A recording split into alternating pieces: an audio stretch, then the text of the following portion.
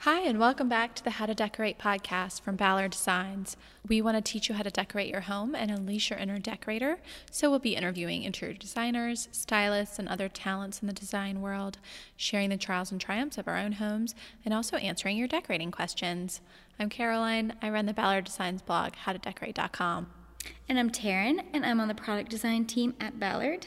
And I'm Karen, and I head up branding at Ballard. We're your hosts. Hi, y'all. Thanks for tuning in. We're so glad you're listening. This week, we have another episode from Discover ADAC. We're here at the Atlanta Decorative Arts Center, and they give us a little suite. We have It's a little echoey. Echo. But it's It's a very little nice echoey, suite. so we're really sorry about that. It's but a sweet. It's a sweet. And they've got only deep seat outdoor furniture in here. Taryn is literally almost lying down. It is a deep seat. My mic is angled downwards because the table is 30 height. Your 30. chin barely comes above the table. I feel very Don't fall asleep.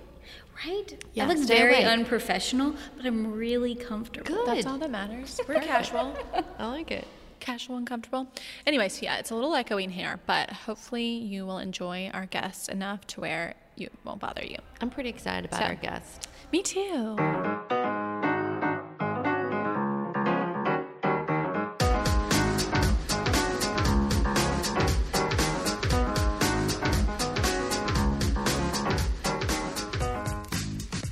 I'll go first. Okay. You jumped in so voluntarily. Yes. So my trial this week is at the office when I just got back from my trip, and we had, in the meantime, ordered a bunch of furniture because for the product design team, we have decided to take out the area that is cubicles and make it a big open floor plan. And so we've ordered our original home office in black and some dining tables in black to use as desk, some cow hides for rugs we've really decorated this area. And so on Monday when I got back, they had started working on it and putting stuff in place. Well, come to find out, there is this pole in the center of our area that all the electrical runs up and down for the whole section, and they can't move it. So they told me, so I get in there, so we can't move it. So I had to kind of redesign our area and So it was covered up before. yes, by it was just cubes. clumped in between cubicles, so Yeah, it wouldn't runs have from been, the yeah. ceiling into the center of all the cube pods. If you Yes. look at any of the cubes in the center of each four, there's like a thing that runs like all the power and all the computer Ethernet stuff. It's like a columny tube Yeah. thing. it's not very cute. No. Yeah. And it messed up your whole room? Well, right. We were knocking down cubes to make this nice open area that we could all talk and develop ideas and really have a design center right in the heart of the cubicle. Anyway, cubicle walls. But so that stunk because I had to redo my plans. That was my trial. But I did find out just the other day that our president of our company is super sweet and came down and was like, oh no, we're going to move that.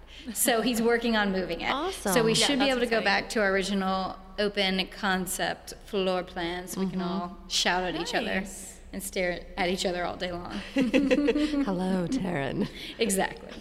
And then my triumph is the bathroom that I painted all black, or had David paint all black. I didn't do it. And I actually purchased the Atoll mirror that we have. That white one that's like ruffly. Yeah. Yes, I love that that one. mirror. So the bathroom right now has no color in it. It has the white tile. It has the black box that the white countertop and sink sit on, and then obviously the toilet's white. So everything It else could have been a black toilet. It could, sorry. If it was Hugh Hefner's house. I'm just saying. When we renovated, we did put in white, which One of my foolish. childhood friends I just remember this as you're saying this, had a red toilet in their powder room. I thought that was the coolest thing that had ever happened in the world. A red toilet. It was red. We had a baby blue one, and then we also had a pink one. Yeah. In Those the house you hippies. live in right now?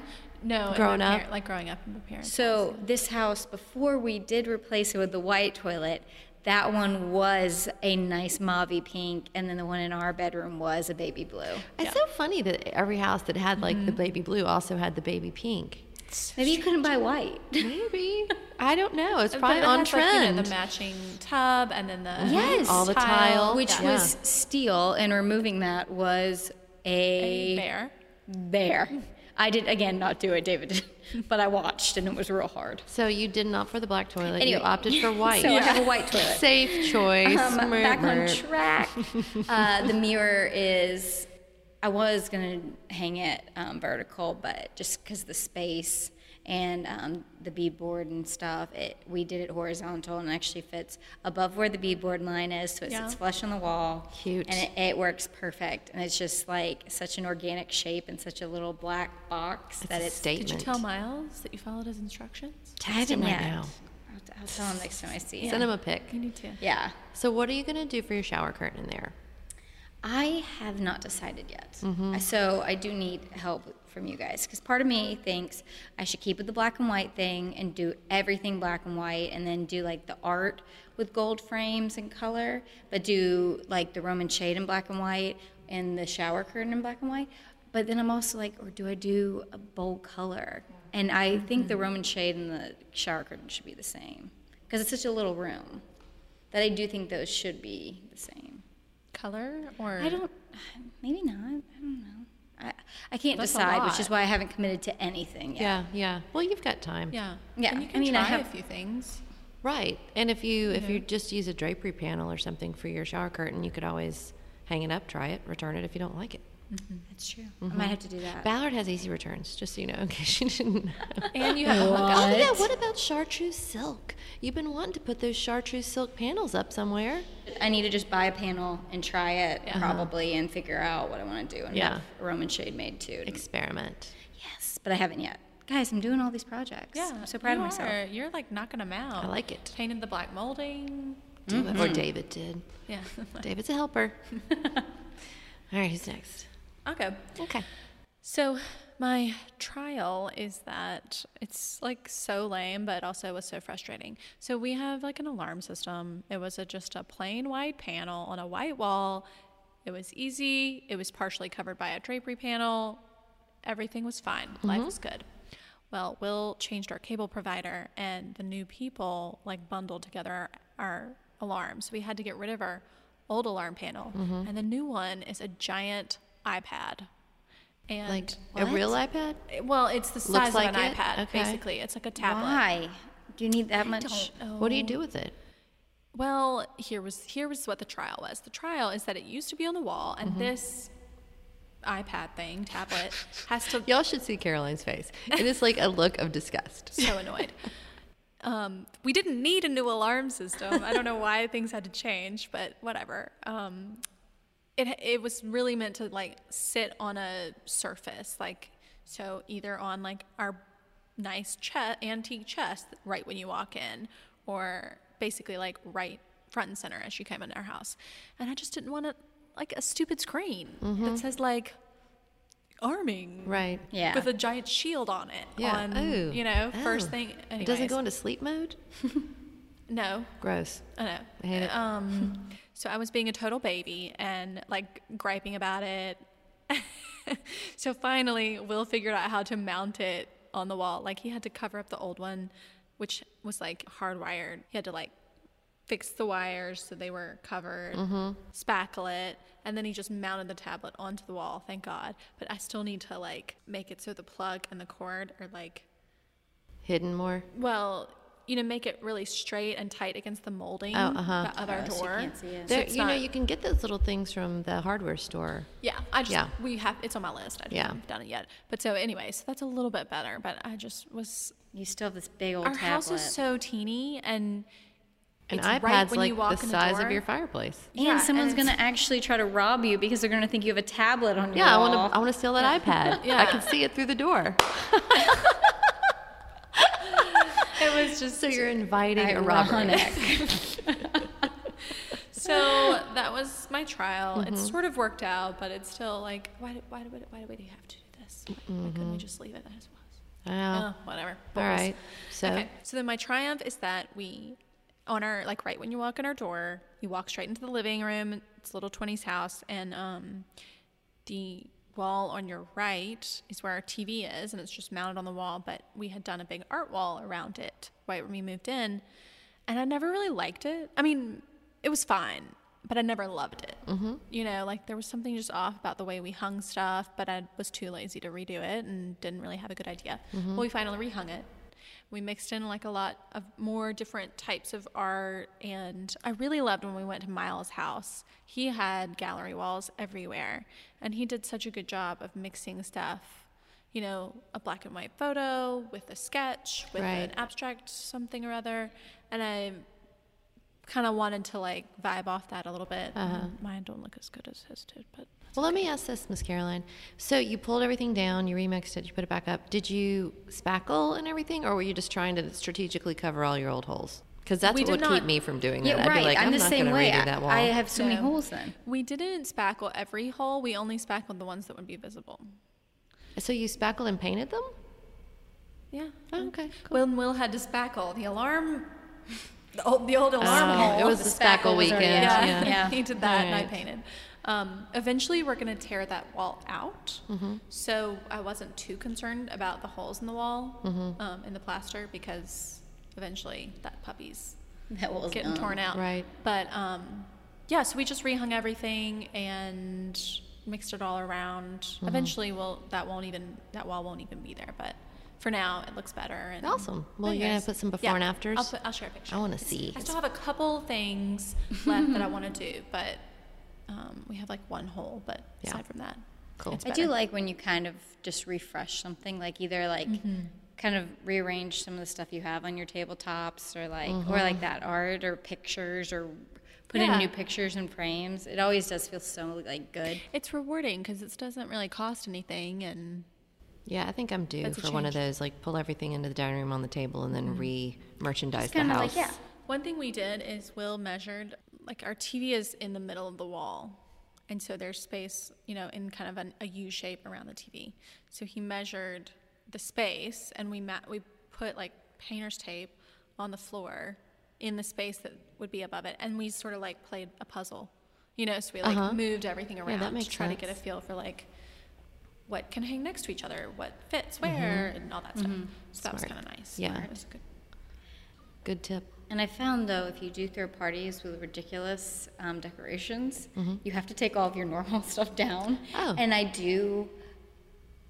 Reshuffle. It's either, well, see, I don't remember how things work. Oh, okay. Is part of my thing. And someone's like, we'll take photos, which makes sense. Yes, yes. But part of it is nice because it is like, I'm like, okay, well, I had this stack of books on one of these. All right, let's put it on this one this time. Yeah. And like, I totally redo everything in that regard. Yeah. That's smart. Because I'm an idiot. No. No, I think it's fun. It's a fresh eye. It's kind of after you do Christmas, you know, after your Christmas Yeah. decorations come down, you can kind of rethink everything because it looks so different. Yeah. Yeah. And so plain after Christmas. Yes. It's like you know how when you are in a space a lot, you sort of become invisible to what it is? Oh, yeah. But then there's something about when you've decorated for Christmas and then you take it down, it's like you see your space in a whole new. Yes, fresh It's like eyes. refreshing, yeah. Fresh eyes, yeah, for sure. Faux show. Karen, your turn. My turn. Okay, so I'm a lucky girl because I just got back from a 2-week work trip to France. And this is a trip where we go and we kind of like shop for antiques and go to markets and antique markets and try to find beautiful things that can inspire product design for Taryn and her group. So that's my triumph because it's awesome and it's hard to not love that 2 weeks in France. So then my trial is, it's embarrassing. So we were. I love when they're embarrassing. Yeah, right? Shame me. Is the best stories. So at the end of the day, literally every day, probably about 5:01, the group, we're tired. You know, you're really working hard. It sounds like you're having a lot of fun, but you're walking a lot. Yeah. And so about 5:01, it's time to sit down at a bistro and start people watching and have a glass of wine. Parisian style, because we're very Yes. Parisian. Everyone was mistaking us for Parisians. And so we had been drinking a lot of red wine. Our little group of 4 all agreed on red wine, which was nice. And so we'd been drinking a lot of Beaujolais. Don't y'all love Beaujolais? Mm-hmm. So anyway, we sat down and I had ordered some water for us and a bottle of Beaujolais. And the waiter was like, "What did you want?" And I said, "Some Beaujolais." And he said, "Beaujolais." you want Beaujolais? And I was like, well, yeah, what do you call it? And he was like, I'll get it. I'll get your Beaujolais. And I was just so embarrassed. And so then the whole team mocked me the rest of the trip. And every time we had any dinner, it was like, Beaujolais. So now I can never drink it again. So he just like mocked your accent. He totally terribly. mocked me. He totally mocked me. And I'm pretty Maybe it sure was one of those I said it things- just like he said it. Maybe he was just tired of you Americans Maybe. pretending to be Parisian. Maybe it was like when you're in kindergarten and someone pulls your hair because they think you're cute. That's true. He just thought He we was were just so like, oh, good at she's being cute and Parisian. adorable. I'll I'll fun mock of her. He was pretty cute, though. Those Frenchmen with their accents are pretty cute. So I forgave him and drank it. And he brought you what you wanted. He brought me what I wanted. And now you call it Beaujolais. Beaujolais. Beaujolais. Anyway, that was my not so I feel trial. like that should be the name of like a southern plantation or something. Beaujolais. The Beaujolais.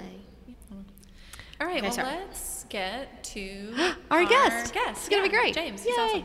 Cool.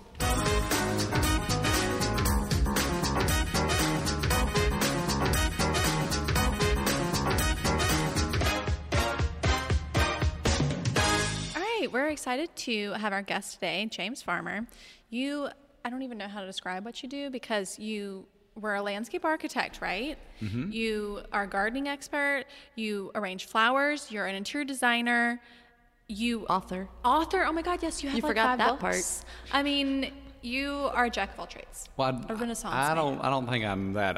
I think it's all closely related, and so I don't branch out far from that. See, y'all haven't asked me to teach math or help your kids with homework or anything like that because It's not gonna past work. that, I mean, I can grow a tomato, make a tomato sandwich, and then fill a blue and white bowl filled with produce from the garden. That all makes sense, but let's not get into math. Well, now you're a podcast star. And a podcast star. Put it If y'all on your can see, resume. I'm blushing. Yes. Well, I was trying to count how many books you've written. You've written like 8 books. Yeah, Is that the number? Yeah, I think so. And it's one of those things where I lost track, and it reminds me of this lady at home, and she has a bunch of kids. And when someone said, "How many kids do you have?" and she says, "I don't know. They just all keep showing up at my table." And I thought, I think I've reached that status. But what's fun about it is that each one is connected. Nothing was just, oh, let's just try this and see if it works. For me, it starts in the garden. And so that's my first book, A Time to Plant. But this latest book, A Place to Call Home, is an interior design book. And so to me, it starts in the garden and the land, and then how we live. My day job is I'm an interior designer.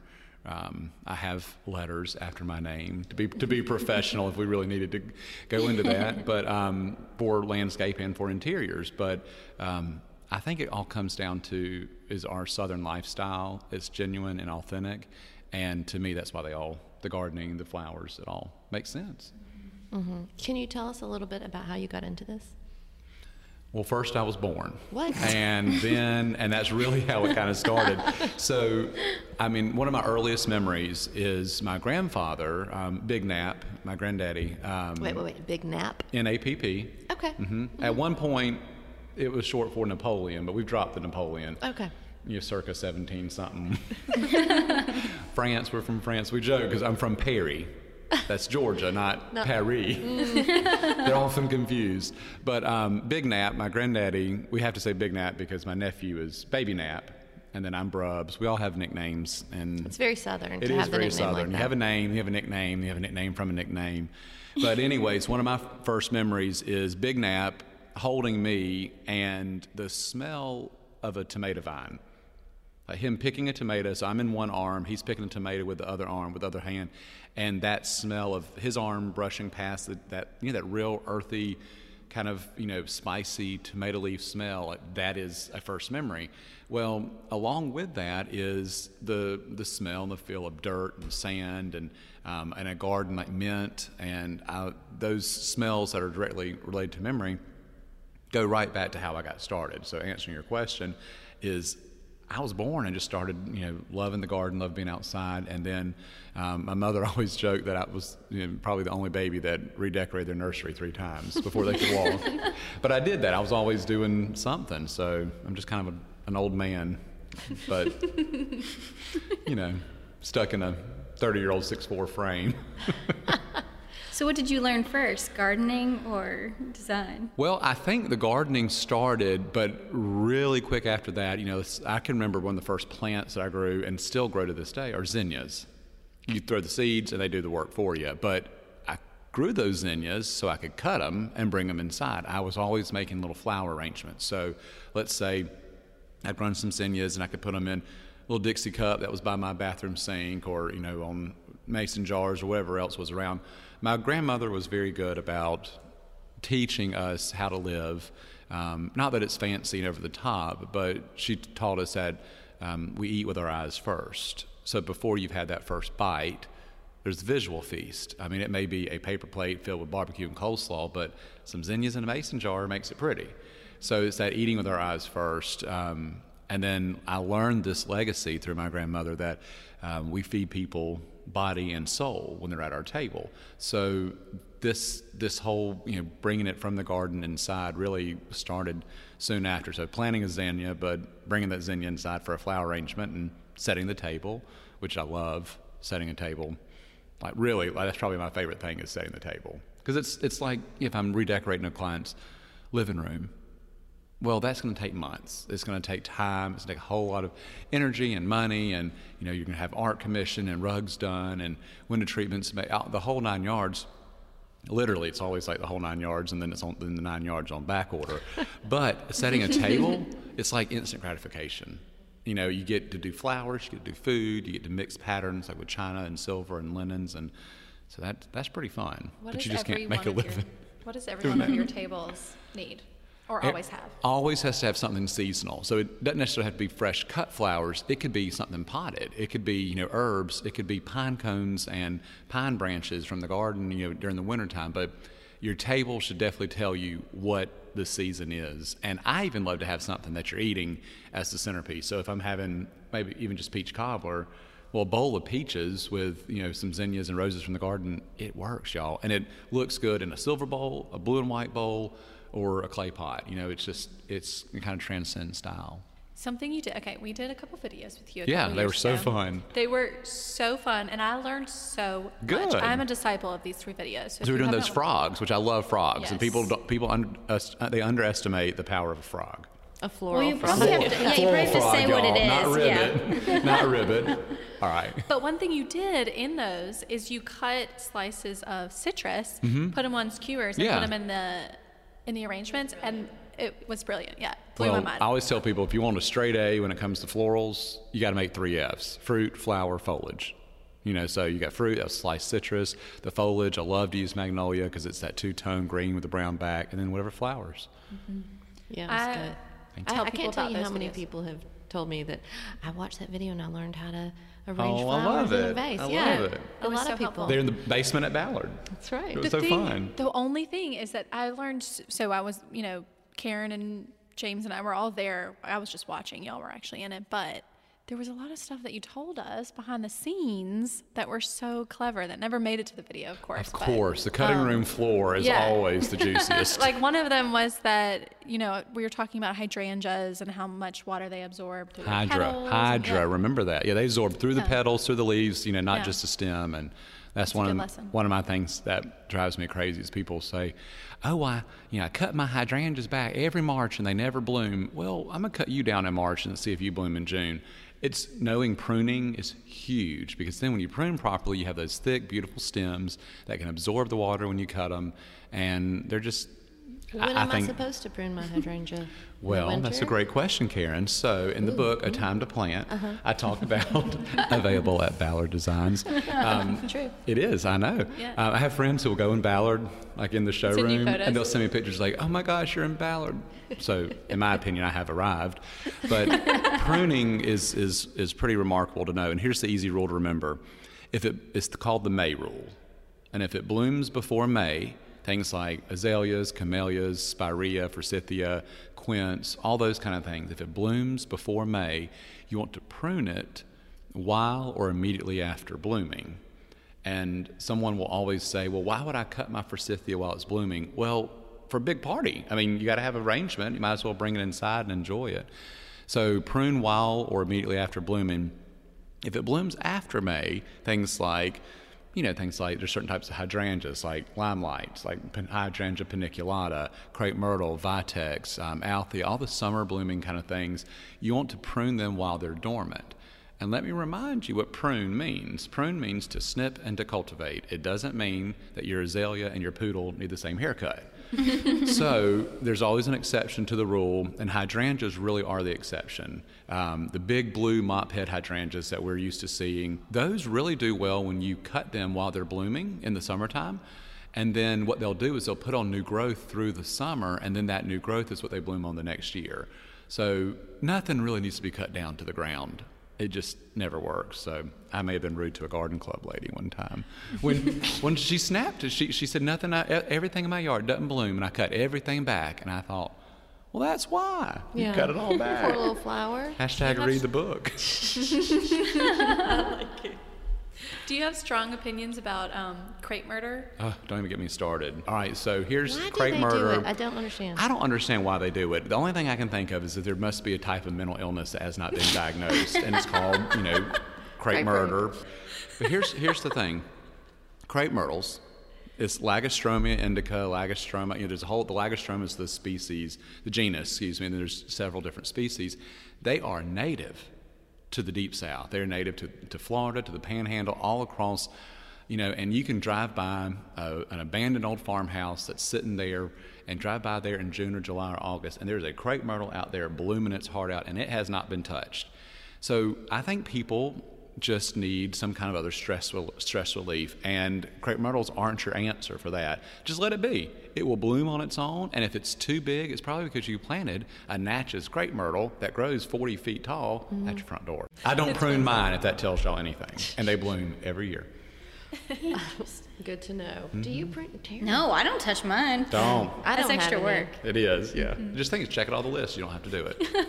That's right. So you it wasn't just, but fairly recently, built a house, which is amazing. And of course, I cyberstalk you on Instagram. Thank you. I love Instagram, at James T. Farmer, y'all. Excellent. My home, my architect is Robert Norris with Spitzmiller Norris here in Atlanta, and I talked to Robert and said, there's this old building that was on the farm where my grandfather grew up, and it always was kind of cool. So Robert looked at it and he said, we can draw this. This is a house. And anyway, so they took this building, which was a post office / general store, and they made it and fleshed it out to become Farmdale. And where the name Farmdale came from is, when you're in preschool and your name's Farmer, you were always the farmer in the dale for every nursery rhyme game. And so Farmdale kind of, it's been with me, and I needed to give it somewhere. So that's my name. That's the name of my house. That's so funny. I like that. I love my house. It's a happy house. Yeah, how did that process go? It was incredible. It took over 2 years. There was, significant life changes in the midst of it. I actually, and I talk about this very openly, I lost my mother and my grandmother in the same year, and that was the first year of construction. So it really became more of a heart project at that point, because there were things that, I was going to need a sideboard in my dining room, or, maybe a pretty secretary for this in the hallway. Well, I inherited some things, and to have a house for them really meant something. So Farmdale was quite the process, building and then moving in. If I ever move again, I'm going to leave everything and just start over, because moving is the most offensive thing I've ever done. I remember trying to go to bed and couldn't find my toothbrush, and and I live in the country, so it's not like I hired this elite moving service from Atlanta that packed everything and brought it in. No, we put it in the back of my Suburban or the farm pickup truck, and it just, there's my Anti-Rain sideboard jiggling down the gravel road. But it ended up, and everything landed. But if I ever do another house, I'm just going to show up and start over. Just buy everything from Ballard. Just start over. Boxes delivered. Ever do another house? Well, I want to do other houses in different locations. Okay. So I'd love something in the mountains, love something on the beach, so just to kind of, scratch that itch. Do you think you would do those second homes in a different style, or would you sort of stick to I would want to embrace the style of the area. So, like Cashers is my favorite place. I'd love to do a house in Cashers, but it doesn't have to be all, bears and plaid and sticks. I'd love to kind of do, like a Farmdale 2.0, or something like that. So, yes, it's recognizable, but it embraces the style of the area. So are most of your clients Southerners? Yes, if they're not Southern proper, they are Southern by birth or and they have moved, they're displaced, or their mother was. So a great example, we're working on 2 really fun houses in St. Louis. And St. Louis, though not a Southern, you don't think of it as a Southern town, our client there, she's from Mississippi. And we've helped them with their house in St. Louis, and we've done their house down at Sea Island. And so she's, grown up, in the South, but then her husband's job took them to the Midwest. And one of the things she was craving was things like, beautiful old plates displayed or put on the wall, or, wallpaper. Southerners, we love our wallpaper. And so we were able to give her some great things, but also keep that Southern tradition and the vibe of where they were, in check. And then that's led to some other projects with some of her friends there who may not be from the Deep South, but what they're craving is Southern style, but it's comfort, it's tradition, it's genuine authenticity. That's what it is. Yeah, I sat in a panel. I watched a panel this morning here at ADAC, and it was about Southern style. And they were each asked, how would you describe it? Give me one word. And they all, every one of them wanted to use the word gracious. And they're like, you took my word. You took my word. Yeah. But it is interesting that so many people refer to it that way. It's that sense of wanting to have people in your home and have them feel comfortable, entertain them, be gracious to strangers. Absolutely. One of my favorite things that people say, and it's actually the best compliment that I've ever received about Farmdale, was the day that I was moving in. Now, clients say this all the time. They say, oh gosh, this room feels like it's been here forever. Well, I love that. And so I want that. But the day that I moved into Farmdale, it was late June, it's 120 degrees, and there I have everyone that I know in Perry helping me move in, and there's this guy just standing in my kitchen who I do not know. Youngish, in that odd age of your 20s. Now that I'm in my 30s, everyone I can't tell you how old you are anymore. And he's just standing there looking around. And I thought, oh, he must be delivering the new mattress or whatever it was. So I walked up to him and I said, can I help you with something? He said, yeah. He said, I'm looking for the homeowner. I need him to sign something. And I said, well, I'm James. I'm the homeowner. And he said, no. He said, Mr. Farmer's an old man. And I said, well, relatively. You want my dad or my grandpa? I mean, who do you want? And I said, I'm James Farmer. This is my house. And he said, no. He said, this house is old. He said, I think what y'all have done with the renovations is really great. He said, I like the new appliances. I didn't know this guy. He was the DirecTV guy coming to install the television. And I just gave him a big old bear hug. And I said, I have built this house for over 2 years. And you said you thought it was a renovation and I was an old man. Thank you. But that's what I want people to think when they walk in, is that it's seasoned, that there's an old soul who's present here. And I was thrilled that was him. And how did you do that? Yes. Like How can materials, we copy you? Like materials are a big thing. So, if you are able to incorporate materials such as, whether it's reclaimed lumber or beams or old bricks, there are things like that. But if you are starting out and you've got a brand new home in a brand new neighborhood, rather than buying something that may be shiny, look at things, don't be afraid to mix. So don't think, okay, well, they have this beautiful setup and I have to mix the whole thing that Ballard has put together on page 42. Right. No. You can buy 2 or 3 of the things and then mix it with something you find at an antique place, and that's what makes, so what you want to do is create harmony and rhythm. So mix the old, mix the new. Buy, a really great old chest that you find somewhere and then hang new artwork above it. That's, to me, it's the sing-song, it's the mix of it. Plus, it's the layers, too. Grab a jute rug. Great, y'all got, so I love y'all's, grab a great jute, grab sisal, any kind of neutral color rug, and then find a threadbare rug at a secondhand place and throw that on top of it. It's the layer that really makes it start feeling, we call it crunchy. Crunchy? Yeah. That's your term. Well, plus I love potato chips, so. We should have had some. Sorry. No, that would have been awful to hear that crunching. Yeah. True. Y'all brought cookies, thank you. Which I've had several. So how did you said you incorporate a lot of antiques into Mm-hmm. your house. How did you work those in effortlessly and work them into the things that you already owned? Well, Those heirlooms. I inherited some things, but it's not like I inherited everything. So what I love about antiques is that they flat out tell you what it is. So let's say you need a serving piece, a server, a sideboard. I mean, that's what it's there for. It's think about those two English words, sideboard. It's a board that's on the side, and you can put Thanksgiving turkey on it, where you serve a casserole off. It's a side. It's to be served. And so whether it's a French name or English name or wherever the country of origin is, they have meaning to it, even with silver pieces. Like I love a tomato spoon, and I love odd what is a silver tomato things. spoon? Pickle forks. I know what a pickle love fork pickle is, forks. but I don't Jam know what a spoons, tomato pickle spoon forks. Ice cream spoons. I love ice cream ice cream forks. Ice cream fork. Yeah, they have a prong on them, but they're I love it. So I love these It's like odd a silver fancy things. spork. But like the tomato spoon, Karen, is a wide, shallow, slotted spoon that looks like about the size of a sliced tomato. So when you pick that up off the platter, some of the juice can kind of drop off. But that's what I love about it, is that it's a tomato spoon. It kind of tells you what to use. Very So specific. if it's a bow front chest, well, it's because it's a bow front chest. And it's, the front of it bows out. Y'all can't see me waving my arms around, but that's what I'm doing. But I love that antique pieces kind of tell you what they were for, and that allows you to kind of be educated, and then that enriches your life when you use them the way they're intended.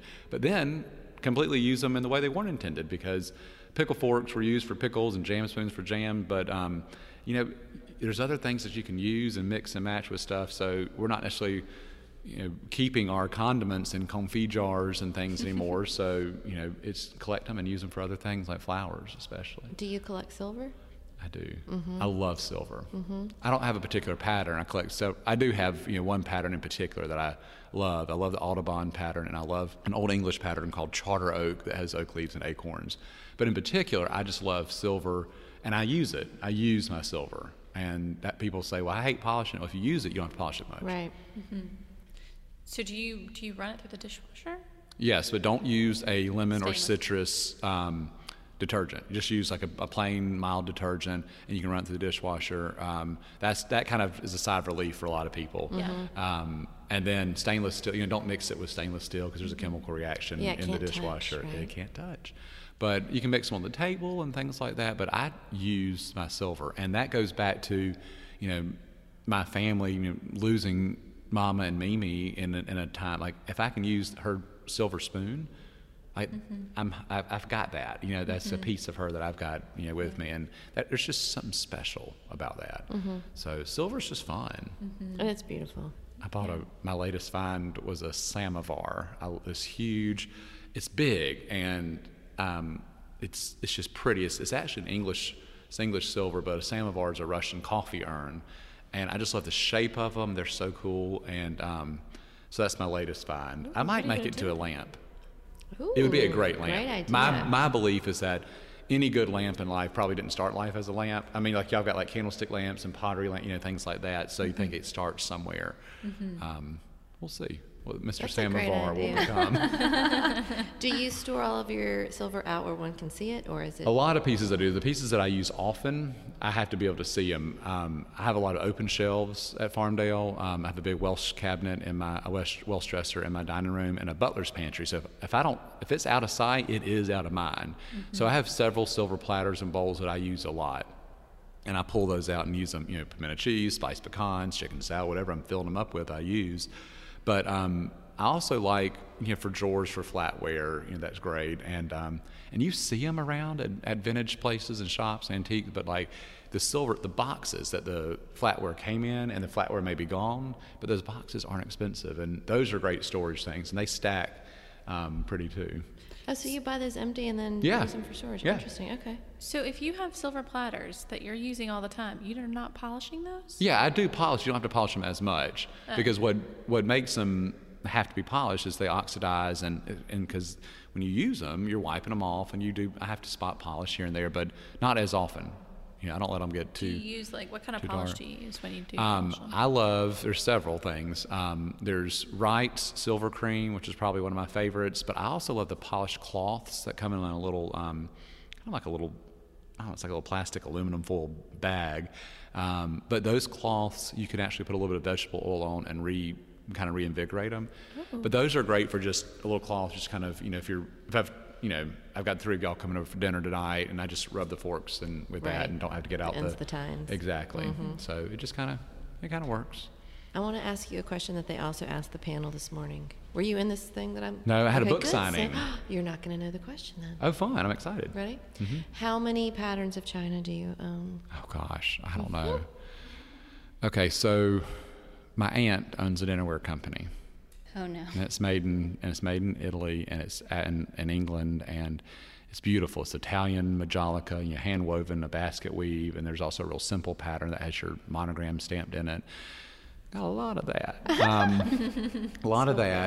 My Aunt Irene had some really neat pieces. Aunt Irene didn't have children, so we kind of got, we were kind of like her grandkids. So I have lots of patterns, and I don't have one in particular that I think, okay, I have to use this and use it only. I always mix. And then I collect collections, but I love blue and white. In particular, I love the old school Blue Willow that has the real old. That's what I have. Isn't it great? With the gold edge? You have the gold edge one, and I love that one. And I love the one that it may say Literally occupied. called real old. Real willow. old, yeah. And one of my dreams, y'all, is if you ever noticed the fence that's on the Blue Willow plate, it's this gorgeous Chinese Chippendale fence. Yep. I want to build that fence at Farmdale one day. We'll get there. But I do a lot of Blue Willow because it looks so beautiful with like okra and tomatoes and fresh corn and summer veggies and things like that. Anyway, so plus it mixes really well with my aunt's Provista. That's her company. And then there's a set that a friend of mine, he painted, and it's like dogs and oak leaves and acorns. So it just depends. I've got, I don't know, all kinds of lots. Like a dozen? Yeah, a dozen's a safe number. And do you entertain a lot? You I must. do. Well, in Perry, there's nowhere to eat dinner. So and everybody so just if I comes to want to your have a dinner house? party, I love having a dinner party. Because, Give us your whole, what's your rundown? okay, I do the same meal for every dinner party because I can do it in my sleep, and I Smart. just change it with the seasons. So pork tenderloin, roasted vegetables, Miss Mary's biscuits, done. It just works. And so whatever's in season dictates it. So right now, if y'all are coming over to Farmdale for dinner party, I do pork tenderloin because one, do y'all just get sick of chicken? I mean, I love chicken, like fried chicken, all that, but I just sometimes am just like, okay, let's have something else. And then beef tenderloin, I just feel like that's Christmas Day. It is so... And That's it's just what it is. expensive. And Yeah. it's expensive. I mean, beef tenderloin is like buying 20 filet mignons. Yeah. That's what a filet is cut from. expensive. So pork tenderloin to me is that great middle ground. So what I'll do is I'll do pork tenderloin, and then I roast it in the oven, or I'll grill it. If it's summertime, I grill it. I have a couple marinades in my book that I love. But my favorite thing is I have this cast iron. Y'all, it's almost like my sister calls it the baptismal font. It's huge. It's this big, He's big. acting out something that is. It give looks us like a some casserole dimension. dish. It's like a It's like a bassinet. casserole dish, but y'all, it's like a 9 by 13 stretched to like a 13 by 20. I mean, it's big. It's really Okay. big, and What's I it can made put out of? it's cast iron. I mean, it's cast iron. It was my grandmother. I've had it forever, so I don't even know really what the story is on it. But what I can do is I can heat it on the stove top, on my range top, and get it really hot, put some oil in there, and then I can sear the tenderloins in there. And then I throw, like this time of year, here's what I would do. I would do onions and apples and turnips and sweet potatoes, chop them all up, throw them in there, olive oil, salt, and pepper, throw it in the oven, pull it out in just a bit when it's done. I mean, y'all, it's so easy. Sounds delicious. It is delicious. And then Hungry. it's a one meal thing. So then I like to serve casually, whether it's off the sideboard or off the stove. And you serve, people come in, they scoop up and they can get a piece of tenderloin, they get a little bit of rutabaga or turnip or apple or whatever with it. And then Miss Mary, who works with my family, who's my heart and soul, she makes the best biscuits in the free world. And so I'll have, some of Miss Mary's biscuits. And then, this time of year, I'd probably do pecan pie or apple pie. Yum. Easy. All right. But I love that. And so let's check that off the list. Master one meal, and then you can entertain. Right. So were you setting the table the day of, day before? What are we talking here? Nah, it depends on when I have time. I'm busy, so sometimes I do it at night.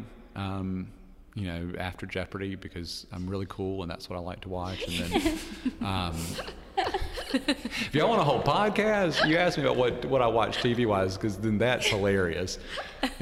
Wheel of Fortune, then Jeopardy, and then it's usually bed not far after that. I think you are an old man. I am an old. I'm not kidding. I don't say that to be cute. I say that because it's the truth. But if I can say the night before, that's great. But I'm a morning person, so if I can do the bones at night, like get the tables, the chairs, get that kind of part set up, and in the morning I had to go out and cut, and it's cooler, and I can go cut stuff here and there and kind of get it ready.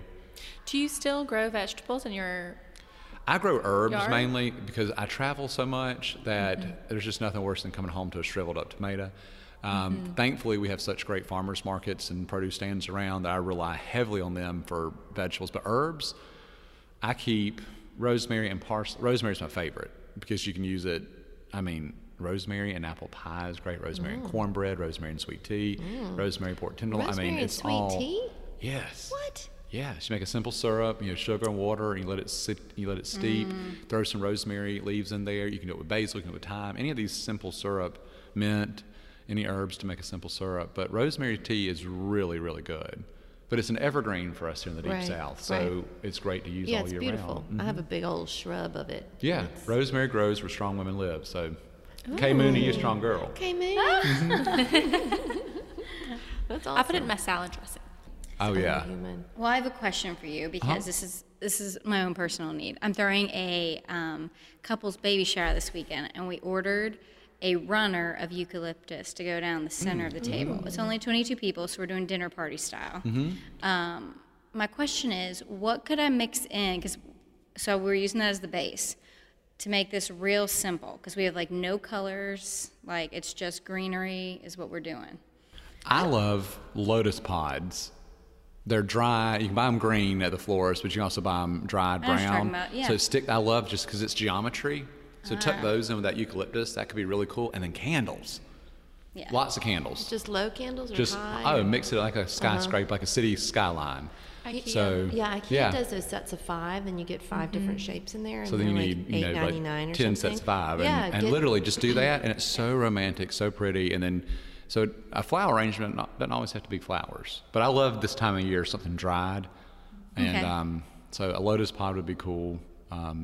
Candles. What Eucalyptus is a looks eucalyptus great. runner? It's branches of eucalyptus that have been woven into a long garland. Your garland here, so and it's got dimension. It's not flat. It's not flat. It'll lay flat, and so depending if it's silver dollar eucalyptus or if it's the money, what do they call it? Seeded eucalyptus. There's a silver dollar. There's all kinds of different little names for them. But probably a mix of their leaves, and it'll smell great too. Well, I find so many people today don't entertain. They're afraid of entertaining. They're afraid of having Maybe they people are. over. They don't reciprocate my invitations. Don't even get me started on how bad people are about an RSVP. When you could text, email, direct message on Instagram, hey, Kay Mooney, I can't make it. Okay, fine. But when I'm setting a table, I got to know who's coming. I got to know All how right. many. So, do you have any tips or hints for young people, or just people, since you have no concept of age anymore, on taking the intimidation factor out to bring people into your home? Yeah. All right, so I'll go back to quoting my grandmother. The best dish that a host can serve is confidence. So you can have people coming over and you're sitting on the floor on quilts eating pizza out of the box. Don't apologize and say, oh, I'm sorry, all I could do was pizza. It's real. I mean, I've had a dinner party like that. We're friends from Sounds moving, fun. and we just threw some quilts saying down. no to pizza? I know, Who are these I know. But people think it's like, oh, I don't have a solid set of Francis I or Chantilly silver. Big whoop, mix it. Just mix it, and take that fear out of hosting, because who you really going to insult? It's yourself that you're really trying to impress. So don't try to do some unbelievable, dessert or some crazy 14 course.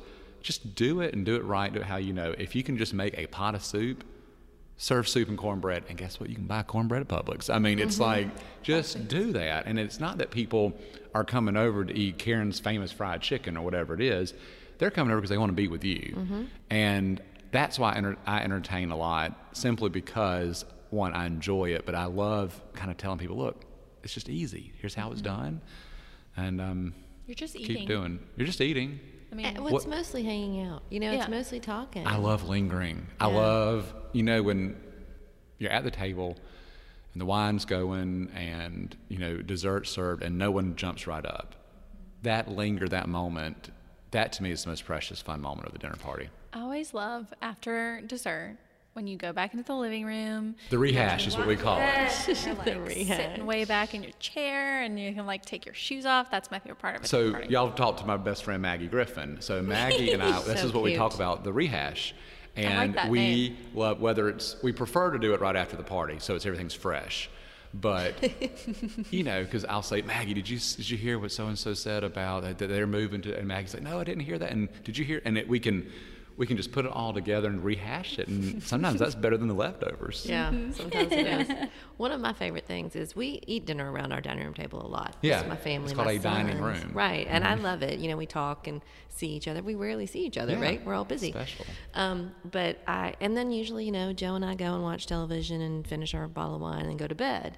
But some of my favorite evenings are the kids have gone and Joe and I just sit there and just can't stop talking, just keep talking. The next thing you love know, that. it's 11 o'clock and it's like time for bed, honey. So romantic. That is cute. It's not that often, but but it's know. memorable. yeah, a couple It's times memorable. a year that'll happen, just sort of happens. That and is it's so And great. people rush up, oh, let me help you with the dishes. Now, that's a true friend that helps with the dishes, but you know what? Let it go. They're Yeah. not going I mean, anywhere. just let it They'll sit, be throw it in the there sink. I You can don't do it like tomorrow. people to help me with the dishes. Yeah. I would rather, while you're here, be sitting Exactly. talking to you. Yeah, Exactly. hang out with me. Will and I can do the dishes in 15 minutes after you leave. I don't. Really, you can do that. And you know. I tell you something else is when you have a party and you have people over and you're doing the dishes later, that's one of those times where you kind of do your inventory and you think, oh, Did they broke a steal my wine glass. Did they spoons? steal my silver my My tomato tomato spoon. He'd know. I saw you, Caroline. You were eyeing that pickle fork. I know. I have one of my own. I I'm good. know. But that's something that's fun too, is kind of redo your inventory after Mm-hmm. that. But you can do that on your own. Yeah. And just do it confidently and have fun. Mm-hmm. What are the biggest mistakes people make, do you feel like? When they purchase furniture or, I don't know. They want extreme home makeover right now. And I'm telling you, even projects that I've had where people spend hundreds of thousands of dollars on an entire house, you still miss something. And what you miss is the story that your life tells. So let's say you have an unlimited budget and you can do your entire house. Well, then you're done. You don't sit and wait or find the hunt. I'm from a big hunting area. My family hunts, everyone around me hunts. Well, my hunt doesn't necessarily involve camouflage. It involves a trip to Scott's or somewhere, where I'm on the hunt for this or that and whatever it is. So to me, finish something and finish it right, not the whole house. So if you're thinking, gosh, I'm having this dinner party, I need a table this weekend, you're probably not going to find your ideal table for this Right. weekend. You could also do a folding table from Costco, throw burlap over it, and some mason jars, and that works. In the meantime, find what you want, use that time wisely, and don't be in a rush. Let it evolve. Let it kind of build, and then those layers really kind of speak to the cadence and the rhythm of your home. Well, when you are decorating a home for someone to kind of start to finish, how do you make sure that home still has a feeling of having a soul? Or It's the reflecting balance. them? It's the balance. So you can't let everything be old, and you can't let everything be new. It's all about the balance. So I did Leadership Georgia last year, and it's this fun opportunity that I was so honored to be a part of.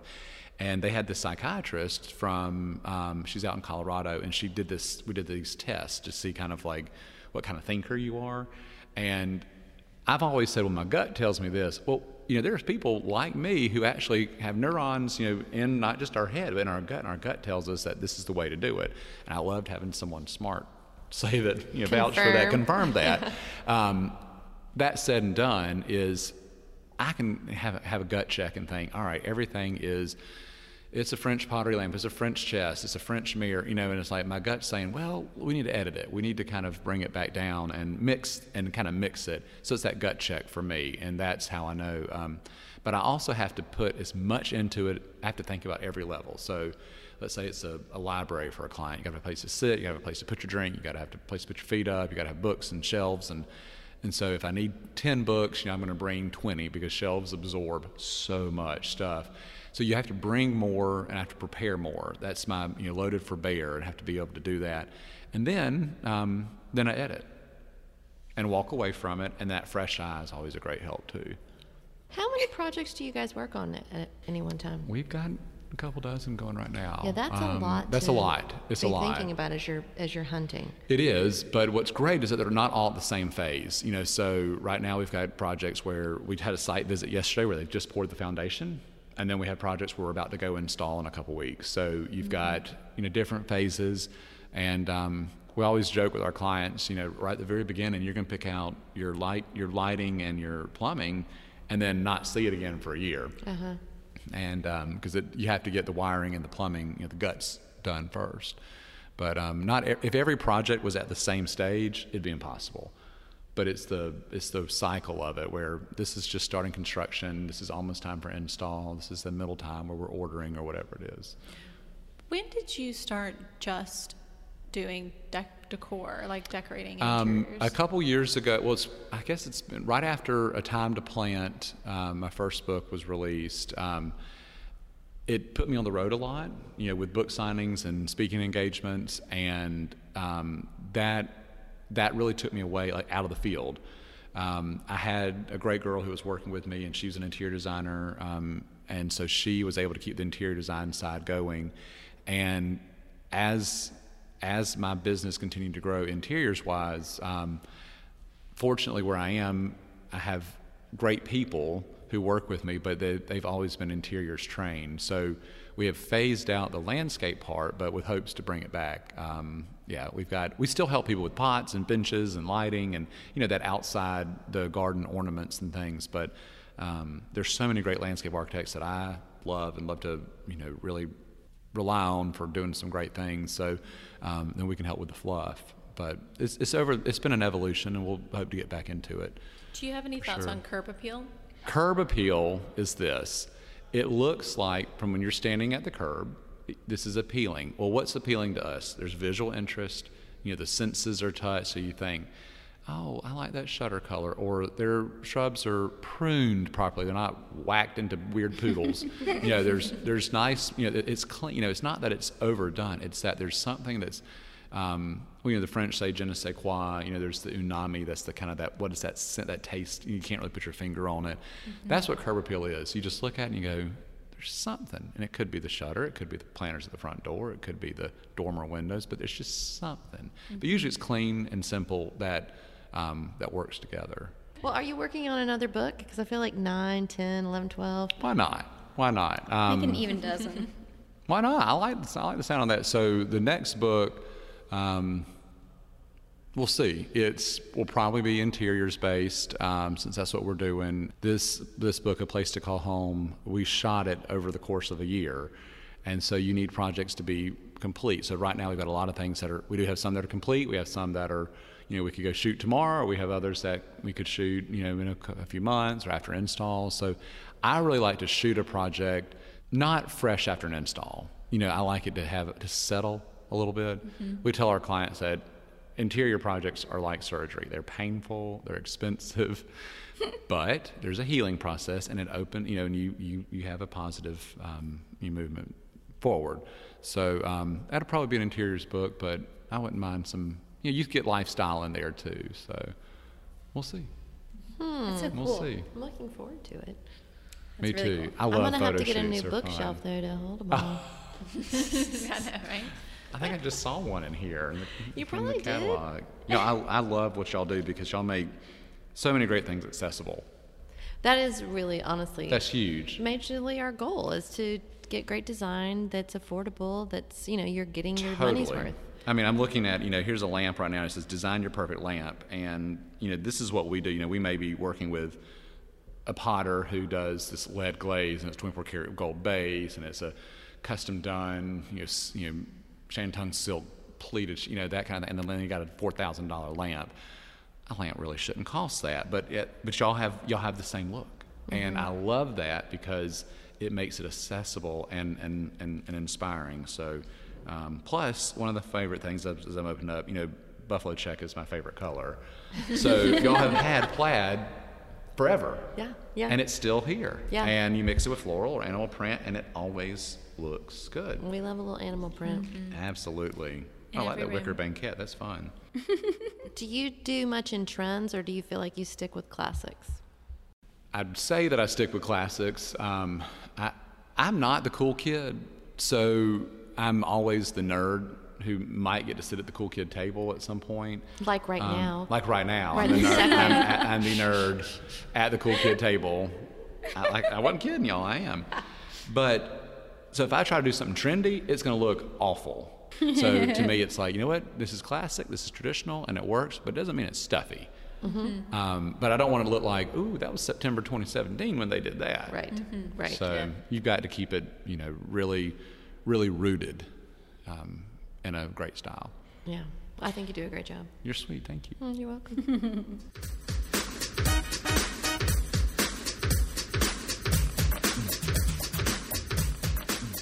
So we got a question Okay. last we week. have a listener And question for you. it is the perfect question for you. Oh gosh. Because when I first read it, I was like, I have no idea how to answer this question, but I think you probably could. Yeah, this is a really good one for you. And I don't know what the question is. No. Y'all have it in front of read you. it. So. We We're gonna end about to every read it. episode with a customer dilemma. Well, Okay. not customer, a listener dilemma. Listener dilemma. Yeah. So we have a listener dilemma. So this one's from Julie, and she said, I found your podcast with Margot Shaw from Flower Magazine Stop there. Margot, Rockstar, love. Do we not love Margot? She's Margot, so great.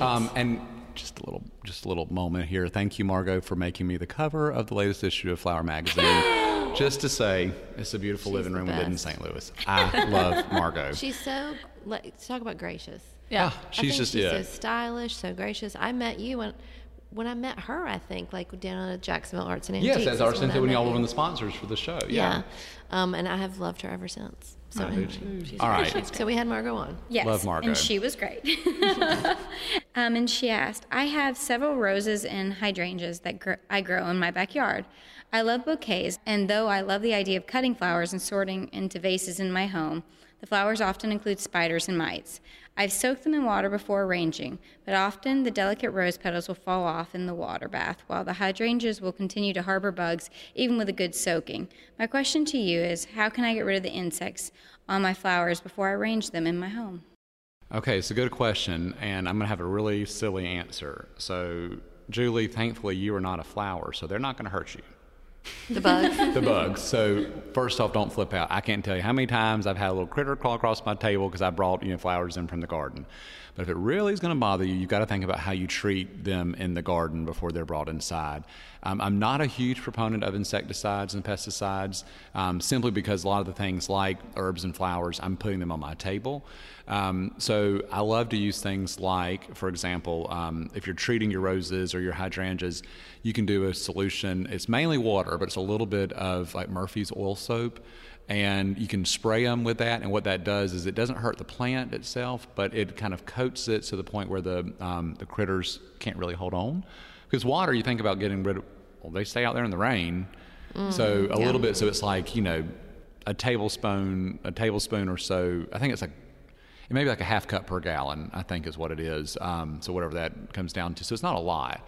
So that's one thing to think about there. Two, if hydrangeas and roses are your main thing and that's what you're doing, think about what is eating, what are eating these critters and have them around. And if it's a certain type of cricket or a certain type of praying mantis or another, so you want to fight fire with fire in that sense.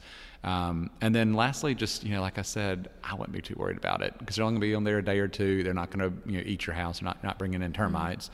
And they just kind of work. Most likely there are already spiders in your house somewhere. Uh-huh. And they're going to come eat that critter. Yeah, they're Well, I going to eat just that mean- critter, yeah. They're already in your house somewhere. I just And don't, it doesn't bother me. I mean, they're just what they are. So I know that probably isn't the answer that she wants, but past spraying it with a bunch of nasty chemicals that you just don't want to spray and handle and then put on your table, that makes me a little weird. I'd rather have a critter than some weird chemical. So that would be my answer there. But one of the things that we do is that Murphy's oil soap water blend, and that it's just an oily soap, and it doesn't hurt the plant, and it you can use it for your inside of plants too.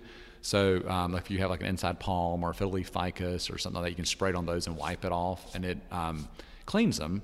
Because you think about what do mites and spider mites, they live in that dust kind of a bed. Okay, so let me ask you this. So I have some, well, I thought they were lemon trees, but I just recently found out they're lime trees. Right, After right. having them for 4 years.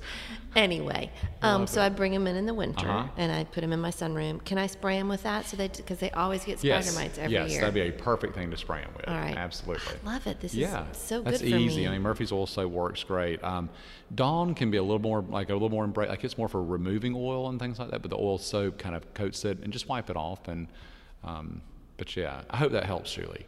It does help, Julie. Yeah, that's a good answer. Yeah, It's gonna be great. I have no advice for her. No, I have no idea. I like yours. Thank you so much, James, for stopping by. Can you tell everyone where they can find you and buy your books and whatnot? Sure thing. JamesFarmer.com is your first stop. I want to make this public service announcement that every book bought on JamesFarmer.com is signed by the author What? and then You shipped know out. him? I know him. Y'all, this cracks me up. People say, I want a signed copy. Where do I get a signed copy? JamesFarmer.com. It's on every Instagram post.